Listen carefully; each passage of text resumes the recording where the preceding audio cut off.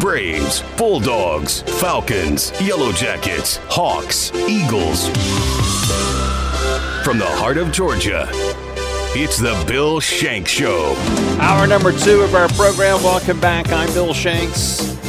Thank you very much for being with us. Time to talk college football with Brett Beard from the Boomo Bug Show, starring Brett Beard on 93.9 The Score in Alabama, North Alabama, as a matter of fact.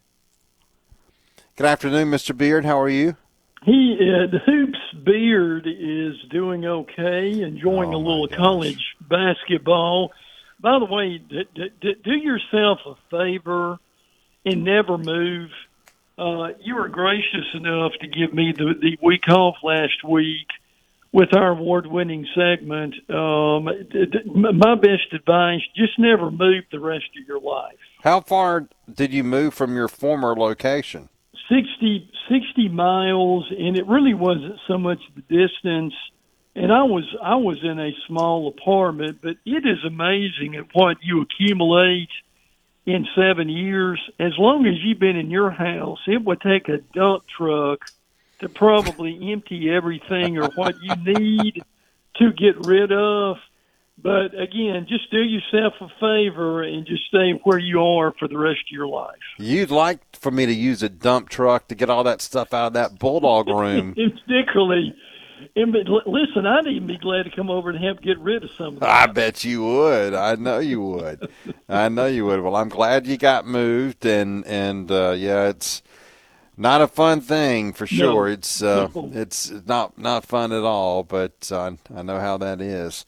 All right, so Alabama, when are they starting spring practice? Your brother sent some notes, and it says TBD. Is Nick ashamed to announce when he's starting spring practice? Well, officially it is going to be March the 20th to begin spring practice. You know, we're going to see the big question is going to be about Ty Simpson, Jalen Milroe. Who's going to play quarterback? That they've got 2 of the freshmen. Ty Simpson. Who I think are going to be good, but I've been saying all along they've got to go back and establish the line of scrimmage. Now they've got some kids, but they're able to switch Caden Proctor from Iowa to Alabama. I think he's going to come in. He's got a good start to play, but you know, again, we've talked about this same thing.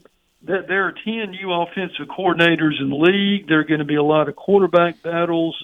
Yeah. Georgia's got one, Alabama's got one, but to me, they've got to go back and reestablish the dominance on the line of scrimmage. Ty is the leader in the clubhouse going in, isn't he, in your opinion? I think he is. Yeah, I think he is. Again, Milroe, listen, you've seen this in the NFL for years. Again, Milroe is a dynamic athlete. He weighs 230 pounds. He kind of reminds me a little bit of Anthony Richardson.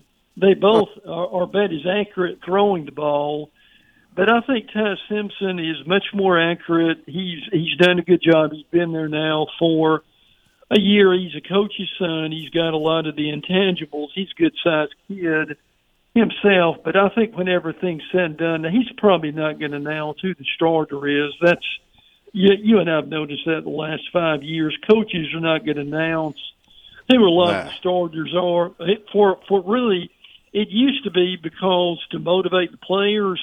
Now it's to keep them there. What we talked to Rodney Orr of Tider and Cider yesterday, and there's some speculation. Whoever loses that job may move on in May. But, I mean, you and I could say the same for half the quarterback battles in the SEC. Absolutely. No question about it. Well, yeah, they're not going to announce anything. That's for sure. No. It's going to be, I mean, neither is Kirby. We won't find out anything until right before the first game, if not when they run out on the field. What you hearing from Auburn on their quarterback situation as they've already been in spring practice a little while? Well, Freeze likes Robbie Ashford. He likes the running ability more than he does throwing. Again, I keep coming back to this, and this is not a knock on dual-threat quarterbacks, but you and I have talked about this for a long time. He can run. He can make plays. He can extend plays. Now, he threw a nice pass in the corner of the end zone in the Alabama game, but again, that's one of the reasons J.T. Finley's still there. Grenier is there, but he likes Ashford's ability to run the ball and open up again the offense with that. But he's just got to improve his passing, and I still think that they may go in the portal. Several of the Auburn beat writers have mentioned to us. In fact, they're off this week. They've got spring break at Auburn, but they've had 3 practices. He's installed Jason Caldwell of inside the Auburn Tigers. Told us today he's installed about 20% of the offense. He likes Ashford's legs. If he can teach him how to throw the ball, but he's another one again. If he sees that Ashford, he just can't improve the passing, they may go in the portal again in May and bring somebody in. If nothing else, is a more competent backup. Now, Finley's got the experience, and he's had some good games, but it's the same thing. It's just the consistency, and Finley just hasn't been able to show that. Finley would seem like the perfect backup quarterback because he's obviously not going anywhere. He's not going to win a starting job. Brett Beard, our guest, at Brett Beard on Twitter. Hey, you mentioned Richardson a few moments ago. I mean, I know you're going to be jonesing for your boy Bryce Young to be the number 1 pick in the draft. It's amazed us that Anthony Richardson is getting the love that he's getting even after the combine. Are you buying it? Listen, again, I go back to Milroe. He's a dynamic athlete. He can run.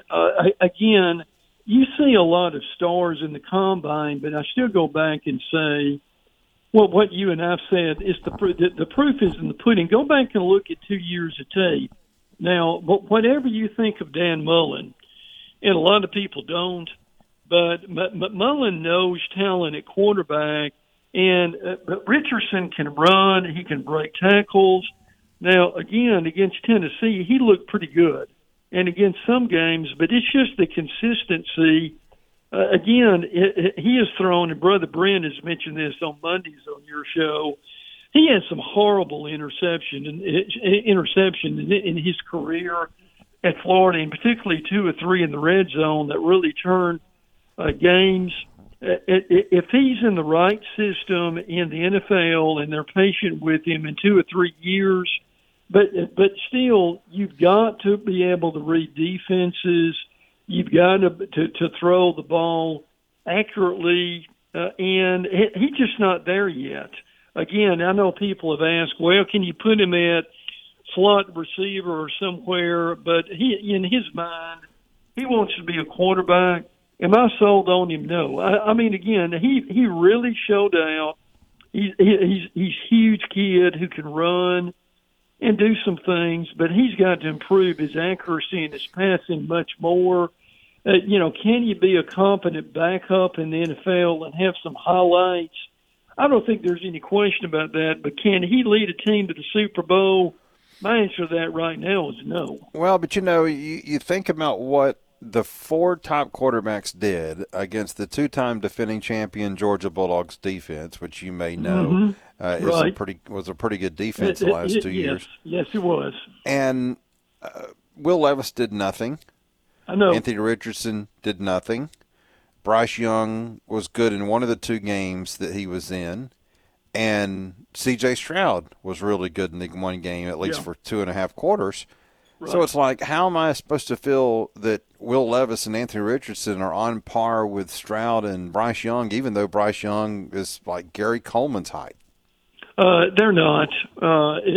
Again, I just go back and look at for games in spots. He's going to be good. And again, Stetson Bennett, I thought did very well in the combine. I keep telling you, I've been on this show for years telling you, even though some of your derogatory comments years ago that he had a future. Now, it may be in the 3rd or 4th round. We'll see where that goes. No, for a while I thought he had a future at State Farm.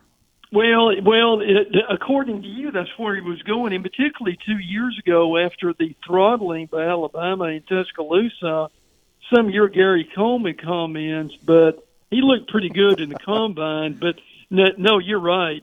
Again, young, being able to glide in the pocket, extend plays, and just make decisions. That so much of this game is mental, and particularly when you get in the NFL.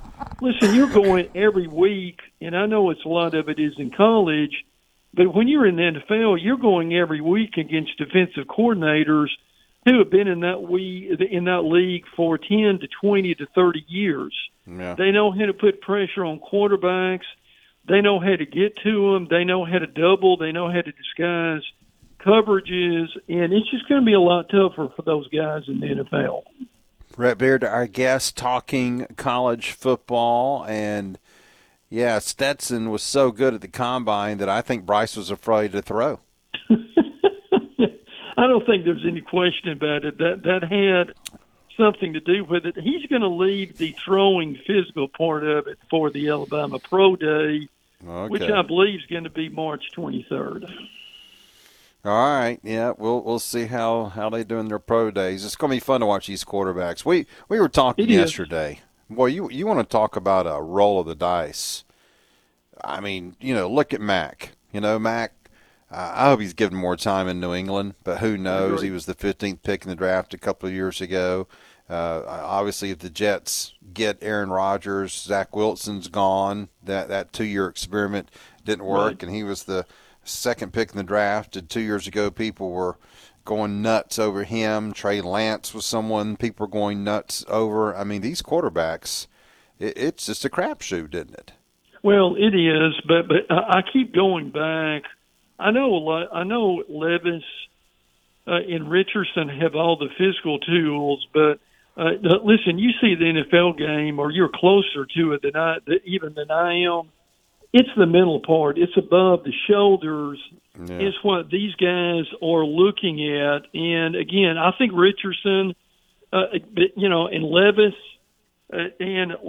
I can count on 2 fingers how many great games Levis had this last year. I mean, you saw some of that. Does he have all the physical attributes? Absolutely. And, again, the Kentucky offensive line wasn't as good last season as it was in some of the years that he played. But, boy, didn't they have some receivers? You would have thought he could have showed out with some of those young receivers They had some young receivers. Barry Brown, a kid from Pearl Con, was good, and they had a couple of other ones. But it just didn't click last year. You and I saw that. He had a couple of games to where he barely threw for 100 yards. Well, I know. And I know there are reasons for that. But to me, for these guys to take the next step, and that's where Bryce Young and some of the other ones have got the advantage. They can process, they can make decisions quicker, they can extend plays, and even though they're not 6'4" and 230, they just got a better head on their shoulders. And I'm not being derogatory toward the other quarterbacks. Again, in the NFL, you've just got to be able to read defenses and make instant decisions. No doubt. You really do. And it's going to be interesting to see what those teams look at, because you would think if I'm an NFL executive, I'm saying, okay, I like Will Levis's arm. I like Anthony Richardson's arm and his skill set. But what did he do? And then you go look at some of those tapes of some of those games in the conference. And that's right. I don't know how you're going to be kind of turned away by that, but we'll see. We'll see what happens there. All right. This new Big 12 commissioner, what do you think about him? First of all, isn't it interesting the last 2 or 3 commissioners have had more of a TV background? And, again, you and I talked about this. That's where so much of this stuff is going. And the last 2 hires, we've had a couple of callers ask on the show, do you ever hire a former athletic director who may have had some coaching ability? Now it's a TV executive. It's so key because these TV packages, we've seen this week, is the Pac-12 and the ACC going to merge at some point where they can put together a better grant of rights deal? But what we've discussed this on your show, the biggest problem you've got with the ACC, Andrea Adelson is a good friend of ours. She's a senior writer for ESPN, and she works very closely with the ACC. They're going to be making 30 per team, $30 million less than the SEC, and they're trying to figure out that they came out with these 2036 granted rights deal to keep from other conferences from poaching their teams. But what it does is it limits your revenue, and particularly your TV revenue, and that's one of the reasons why some of these commissioners they're either now, like the NCAA president, a former politician or a TV executive, and I get that because that's going to be such a key, because that's where the money's coming from. But to me, wouldn't it help for some of these commissioners to know something about commissioning, about being an athletic director, about working with different personalities, et cetera, because that's going to be so important. There are not many Mike Slides around, and he was someone, bless his heart. He actually remembered my name several times at SEC Media Days. I'd see him for the first time in a year, and you say, "Hey, Brett, how you doing?" without even looking at my lantern. And there that's only because he would see you behind Nick Saban when Saban was interviewed at the end of the games. Yeah, that was some of it too. But again, the key to this Big 12 and the Pac-12 is what kind of TV deal are we going to come up with to increase the amount of money that we're giving the conference teams, because we're going to have more realignment, and it wouldn't surprise me if it happens in the next 2 or 3 years. Well, but when you're the ACC and you know that you've got a couple of people who aren't happy, yep. Do you take the approach of, I don't give a damn, let them leave because I'm going to get their TV money for the next 13 years? Or, you know what I'm saying? I mean, but do you really want unhappy members? Wouldn't it be better for them to come to some conclusion of how they're going to look 10 years from now compared to having a team in their conference that doesn't want to be there? Yeah, I don't think there's any question. They've got to come up with some kind of a compromise with this, because, two of your better teams that we keep hearing, we've been asking, well, who's going to win the ACC? And Clemson's still going to be there, but Florida State returns practically, they lead the nation in returning productivity. And there's a good chance Florida State may win 12, 13 games this year, but Florida State, their president has made it known he is very unhappy with the current deal that they've got right now. Clemson is not very happy about that. Again, they're the two at the top. You've got to be able to work with them. But and again, I know the ACC's working. They hired a firm literally this week to try to enhance the TV rights deal and try to find some other avenues, some other revenue streams to make some money. They're really at kind of a crossroads. They've got, are they going to say, well, go ahead and bitch all you want to. We've got you in the league and you're not going anywhere.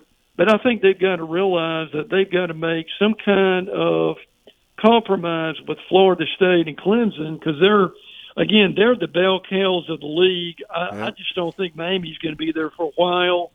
But, yeah, there's no question that they've got to come up with some compromise to make them at least satisfied to remain in the league. Yeah, it's going to be interesting because you still feel some instability in this sport with some of these teams that just need to find – I mean, look – Oklahoma and Texas found their home. I think most SEC teams, they're not going to leave. They get the big check every year. Not. But it's like, these other teams are going to have to find out what their future is. And you almost think that the trigger is going to be the expansion to want them to get to where they are going to be for that. So we'll see. We'll see how it goes moving forward. All right, Brett Beard, don't get kicked out of your new place. You'll have to move again. Be careful there. Well, I'm going to try to behave, and I'm going to try to behave in Nashville. I'm going up tomorrow. I've always thought Friday was the best day of the tournament. You've got the four top seeds, and we keep hearing there are 7 now that are locks from the SEC, Vandy, who's won 8 of their last 9 games. They lost the big kid, Liam Cohen, who's about 7 feet 250. He was the SEC Defensive Player of the Year, or the co-defensive player of the year. But I'm going to try to behave myself in Nashville, Tennessee, while watching some hoops action. Are you going to be behind Nate Oates after they interview him, or are we going to have to look for you tomorrow? I kind of doubt that. I would imagine they're going to get Nate out of there pretty quick. J-Rad wants to know that, wants you to know that Mechie and Williams will not be in Nashville. J-Rad, thank you for that tip. I will not be looking for that, even though Alabama, that would just be more added depth, J-Rad, to the team. I don't think I like J-Rad's tone with you, Brett Beard. You better handle him on Twitter. And listen, I keep saying this. I know you've heard this. I still think Mike White is going to do some things. He improved Georgia. He just doesn't have the talent yet. Nah. And it's like you've told people with Dansby, of course, we don't have that worked out. Some of the other things, we just don't have patience anymore in sports. But I do think Mike White, I think he turned them around. Certainly turned them around this year, and I think Georgia's going to be much better in 2 or 3 years. He's got to go to that portal and get him some players. He does. Like they all do, that's for sure. All right, Brett, thank you, sir. Always great to talk to you. We appreciate it. Have fun in Nashville. Be careful. All right, buddy. Have a great show. All right, Brett Beard, our guest, at Brett Beard, talking a little SEC football and headed to go see his Crimson Tide play in the SEC tournament. We're going to open up the phone lines now, 478-646-ESPN, 646-3776. We can talk NFL football. Falcons fans, what do you think about the options through free agency? How about some Jaguars fans calling up? What do you want to see happen next week for Jacksonville as they try to build that team around Trevor Lawrence and around Trayvon Walker on defense as well? We can talk Braves baseball. Braves with some more good pitching performances. Hawks play tonight. We got plenty to talk about here on this Thursday afternoon. And it's a Throw 'em Under the Bus Thursday. Your chance to throw Jim Boeheim under the bus because he's a jerk. Or anybody else in the sports world under the bus. Or if you think your boss is not a sports fan and wouldn't be listening, you can call up and throw him under the bus. I don't give a damn. Not going to hurt me. Not going to cost my job. Just kidding. 478-646-3776. We'll take a break. Back with more sports talk right after this.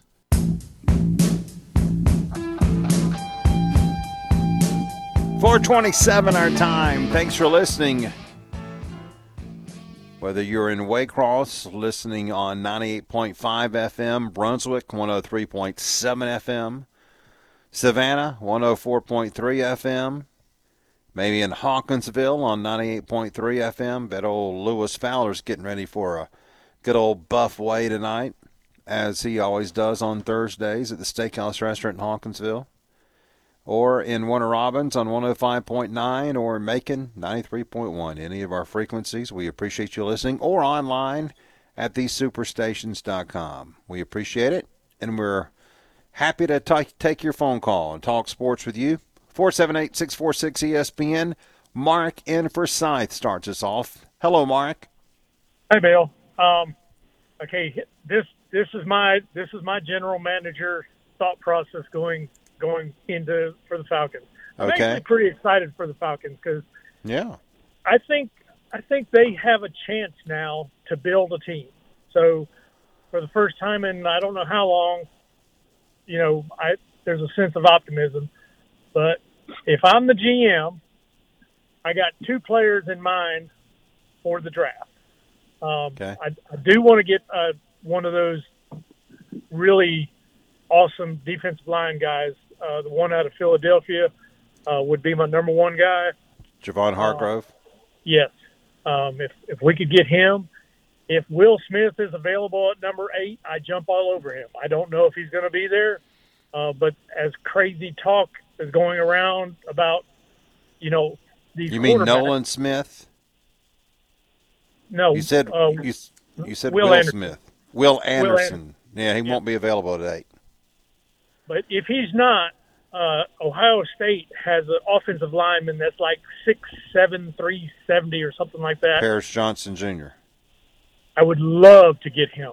Okay. And so defensive end with the free agency and offensive line with the draft, pretty much.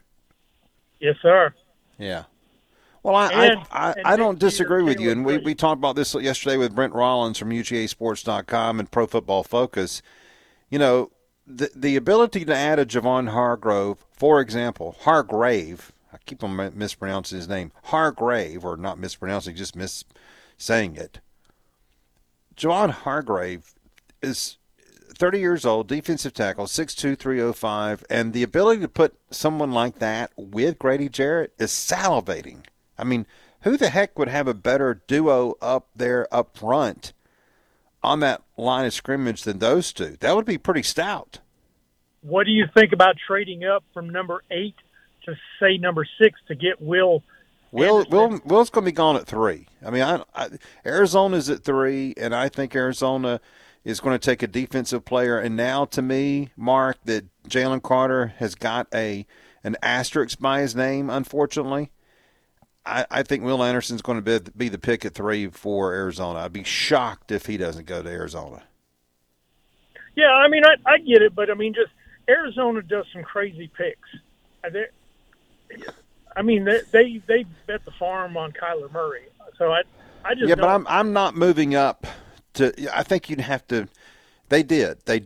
But I still think you'd have to move up to 3 to get Will Anderson. And I don't think I would do that. I mean, again, if you get Hargrave in free agency for your defensive line, and then you can get a mid-level defensive end in free agency, and then get an offensive lineman.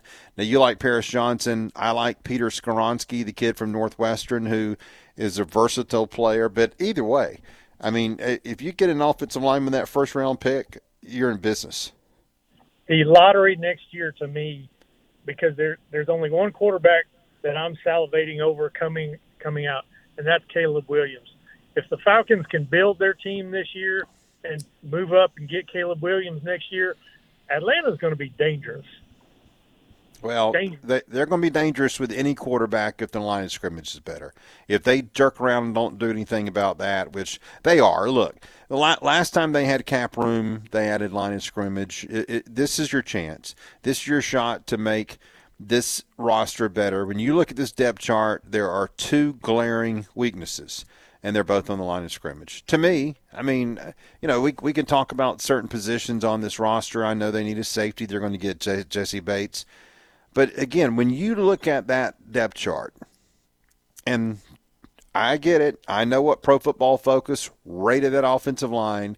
But I'm sorry. I don't have confidence in Drew Dahlman. I'm still skeptical. Well, I'm not skeptical. They don't have a left guard. They don't have a left guard. So they got to have a left guard. So they're going to have to go find a left guard in free agency. And then Caleb McGarry's a free agent. So you've got 60% of your offensive line a question mark. And now some people are not going to have Dahlman as a question mark. They're going to say, look, they believe in this kid. He played 17 games. He started 17 games. He's the guy. It's not Matt Hennessy, who the previous regime drafted. Maybe Hennessy can be a swing center guard or something like that, which is what he did. He started a couple of games at guard last year, but Dahlman seems to be their guy. Okay, well then, you know, we're going to see him developed, and part of me says to trust Arthur Smith on Drew Dahlman. If Drew Dahlman's his guy, he feels like he's got him, he's going to continue to develop him, maybe he can get better. But it still doesn't hide the fact that you need a left guard, and with Caleb McGarry, a free agent, you need a right tackle. I mean, that's 2 of the 4, of the 5 rather, 40%, even if you take Dahlman out of the equation, is a concern that you've got to deal with this offseason. And there's no better situation than to do it with cap room and plenty of flexibility in the draft. So, look, if Javon Hargrave, who is the best defensive lineman available, if he's the priority next Wednesday, and they get him in the fold, then like I said, there will be plenty of defensive linemen, defensive ends, that they can come back and bring in with Lorenzo Carter.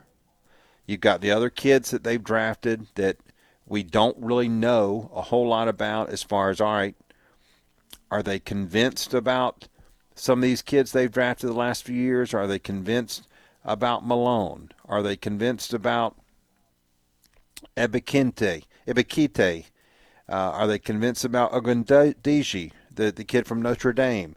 You know, those are kind of in the gray area there because they're by no means established veterans, but they are players that obviously were very interesting and have potential. And so we'll find out. Look, they may think that Ogundiji, who started I can't pronounce these names, so forgive me.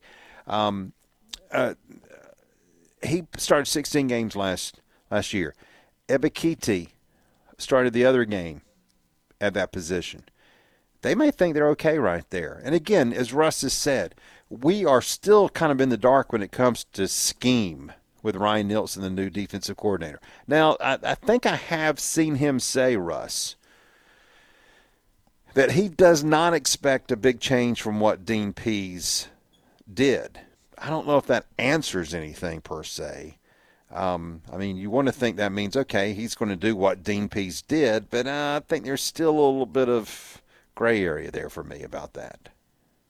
Yeah, the Lorenzo Carter, when they re-signed him, it kind of, I think that backs up what was said about not changing a whole lot because Carter's one of those guys, he'll be called an edge, but, man, if you put him on the end of a four-man line, especially in a run situation, or specifically in a run situation, is he really a defensive end? I don't think that he is. So, he's an edge guy in a 3-4, or maybe they've got him in there just as a pass rush specialist, and they have somebody else in mind, in running downs to play on that end position. But again, it's just hard to know. I mean, all we can do is look at what was done in New Orleans and try to guess a little bit, But even that, I mean, that's Dennis Allen's defense. He was the one calling the plays, so it really is a wild card. Yeah, it is. And Carter was not paid very much, right? Between 3 and 4, right? Yeah, it was 2 years, $9 million. That kind of told me, Russ, that he's going to be kind of a rotational type player. Mm-hmm. I still could see another defensive end brought in, even on that side, right? Even if they say the other two with the funky names on the other side we're going to give them another year, I still think they're going to bring in another one. Oh, yeah. I think so, too. Now, is that the draft or free agency? Well, obviously we'll find out. But I'm with you. I think you're going to see another end come in for sure, and probably somebody with a little bit more size than Lorenzo Carter.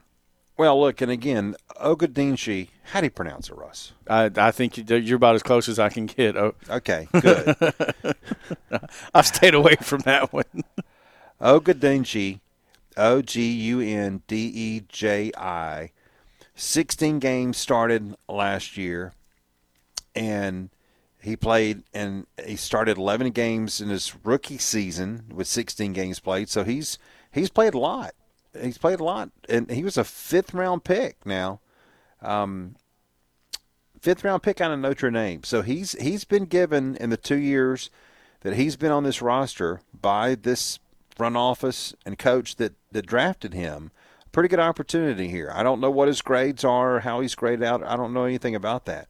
But then you had Arnold Ebikite, who was a second-round pick as an edge rusher, and, he played in 16 games last year. I would assume, Russ, that unless there are tremendous red flags in the first 2 years for Ogundiji or the first year for Ebikite, you got to kind of stick with them and be patient with them a little bit. Those are two guys. I mean, one's a fifth rounder. That's not a high pick. But Ebikite, they traded to get him, right, in that second round. So they probably still have some hope that he can really become a very significant player for this defense. I would think so. And, I mean, he flashed a little bit. I mean, mostly in preseason, but still, I mean, I thought he looked a part of a pass rusher at times. Now, again, you go back to the size with him, and that's why I'm wondering if they're just going to stick with a 3-4 base. just to kind of – because that's what your skill set is right now. That's the talent that you have. And, and every time you ask that question and they downplay it, well, then if it's not that big of a deal, then just stick with what you got, right? And that's because that's what you've been drafting to. So I'm sure they still want to give those guys a look as well, And that's why I think, going back to what you talked about and what Brent talked about with the, defense in the in free agency and offense in the draft, because, you can go get a veteran in to pair with those guys and then draft your offensive guys in April.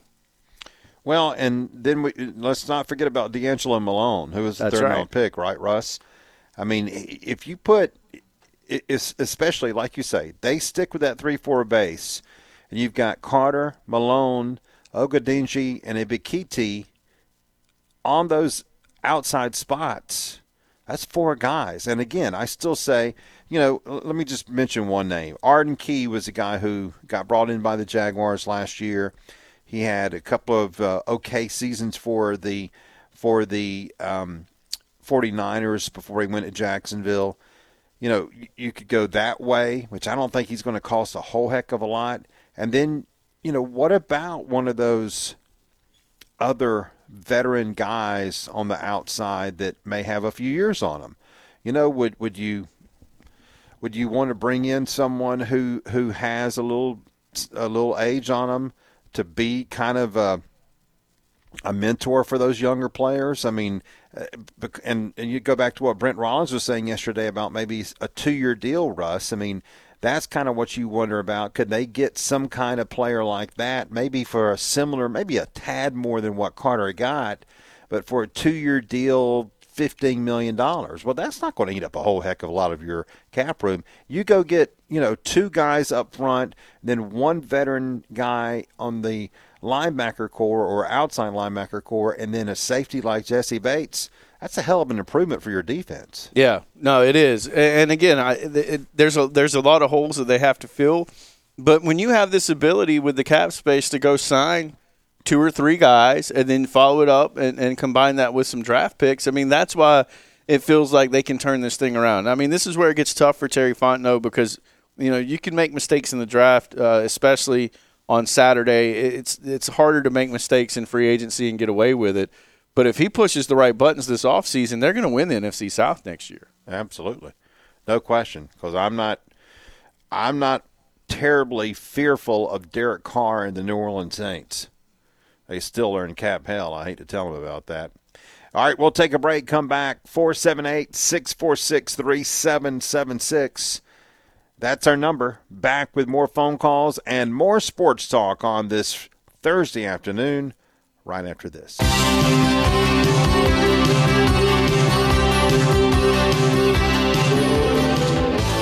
Oh, yeah. Great song. Journey. That was out quick. Welcome back to our program. Bill and Russ on the radio for you at 446, and our phone number is area code 478-646-3776. Talking a little football. All right, Russ, I mentioned some of these older players.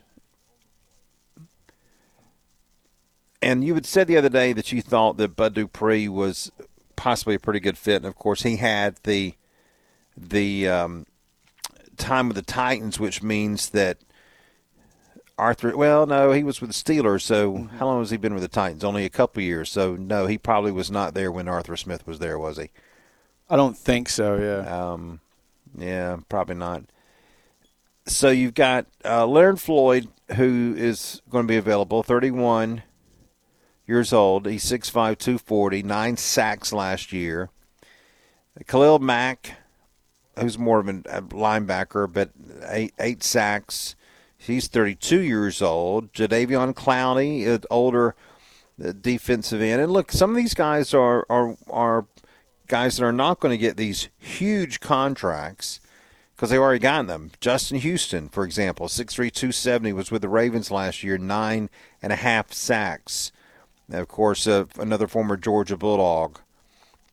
Fletcher Cox, more of a defensive tackle, but still, man, like I've said several times, he's still a pretty interesting player to me, but he's 32. Which one of those guys over the age of 30 could you see as a possible fit for Atlanta in that front seven? I think it would be – I will just say like this, the bigger guys for the edge, like Bud Dupree, Justin Houston. I think 6'3", 270 is probably the low end of where I would feel comfortable because, I think with Lorenzo Carter and Ibikiti, they've got sort of the outside linebacker types. I think they need more of just more size on the edge.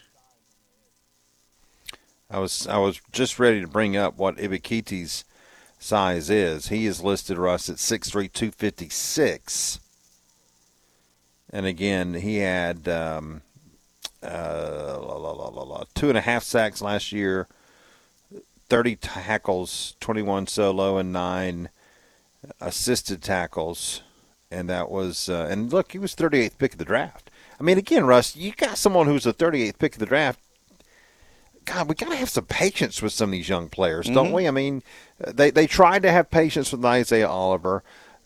Dean Pease tried to have patience with Grant, right? I mean, he tried his best, and I still don't know if we know one way or the other on Richie Grant, but he's still there. But he was a second-round pick in 2021, so, I mean, I guess we can still say, all right, you bring Bates in and let, Hawkins and Grant battle it out, possibly. Yeah, I think that's kind of the thought process there, and because I think with Hawkins and Grant in a competition, I think you would feel good about the winner of that competition, especially with Bates on the other side. And you have to remember too, it's going to be a little bit easier on the secondary if they actually have a pass rush in front of them for once, which we haven't had for 2 years. So I think that could help as well. Well, with all due respect to Taquan Graham, who got hurt, and Abdullah Anderson, who's kind of a floater as far as being around the NFL a little bit, that's not who you want up front with Grady Jarrett. And Timmy Horn, whoever the heck he is really, Russ, got 5 starts last year for this team. That's what you got to improve. And does someone like Ryan Nielsen say, okay, and Jerry Gray, the other defensive coach they brought in, all right, look, our guys, like we were talking about, D'Angelo Malone, Ogununji, Ibikiti, they may be better if we have Javon Hargrave and Grady Jarrett up there together with maybe that guy from New Orleans, right? I mean, that are they curious about that, perhaps? Oh yeah. Well, I mean, guys are going to get better with talent when you can get more talent around them. And like. You're reading off some of the sack numbers for those other guys, and that's – I don't want to say it's a byproduct of what somebody else is doing, but, who's drawing the double teams and who's getting the one-on-one matchups. And so the idea would be – and now it's going to put pressure on the younger players, but assuming Hargrove and Jarrett are the first 2 guys you're going to try to, take out in pass protection, that's going to leave the Ibikitis of the world one-on-one, and you've got to win that matchup. And if you're able to do that, you're going to have 10 or 15 sacks in a season. Sure, absolutely. Very possible. Very possible. So, anyway, it's fun to try to put ourselves in the shoes of these executives and of what they've got to be thinking. I mean, I would, again, believe that Arthur Smith and Terry Fontenot are continuing to have discussions on what the best way forward is and who to target and who to go after and who to look at. Again, it is exciting as hell to me to think about a Falcons world that has someone significantly better next to Grady Jarrett. I mean, you go back and look at his years in Atlanta. Who has he had? I mean, the last 2 years he's had Taquan Graham, which is not – I mean, he's not like he's a bad player. Tyler Davison also came from New Orleans. He was more of a run stopper, had no real pass rushing ability. And Tyler Davison was there for a couple of years. Jack Crawford, remember he was from Dallas, I believe, Russ? Mm-hmm. And that was when they had Tack McKinley and Vic Beasley on the end, but they brought in Alan Bailey and Adrian Claiborne, a couple of veterans who got some playing time. They were hoping that DeAndre Sinnett would finally kind of break through, and he never really did. I mean, we need to get away from the Jack Crawfords and Taquan Grahams and get a real deal kick-ass football player up there. And then you go back even further than that, Russ, and that's when you talk about when they tried to pair Rashid Hageman next to Grady, and it just hadn't worked. No, well, and that's where, all those guys to not those guys you're missing, there's a pattern you see where it's like miss on the draft pick, have to supplement with free agency, but you can't overspend because all your money's tied up in Freeman, Julio, and Matt Ryan, and that's why you've got to be able to have success in the draft, because you're going to have to pay these guys eventually. And with Hargrove possibly hitting the free agent market, we're already seeing that in Philadelphia because they know what's coming down the pike if they want to keep Jalen Hurts. So they've went ahead and got in front of it and drafted Jordan Davis last year. That's a well-run organization. And so with Terry Fontenot, and we're getting to the point where we're going to start really finding out about these draft picks. If he's hit on these draft picks, the Falcons are going to be in good shape for the next 2 or 3 years. And if he can keep that cycle spinning, I mean, there'll be downturns and upticks, but you can build that's how you build a consistent winner. You have to have success in the draft. You can't mess that up and be a good football team. Another outside linebacker may be on the move, Russ. Minnesota outside linebacker Zadarius Smith has told the Vikings he wants to be released, and he's been a pretty good player for the Vikings. He's 30. He'll be 31 at the beginning of the season, and just looking to see what his sack numbers were. Yeah, I thought so. 10 sacks last year, and he wants out. Another name to keep in mind. 478-646-3776. That's our number. We'd love to talk sports with you. Give us a call as we continue here on The Bill Shanks Show.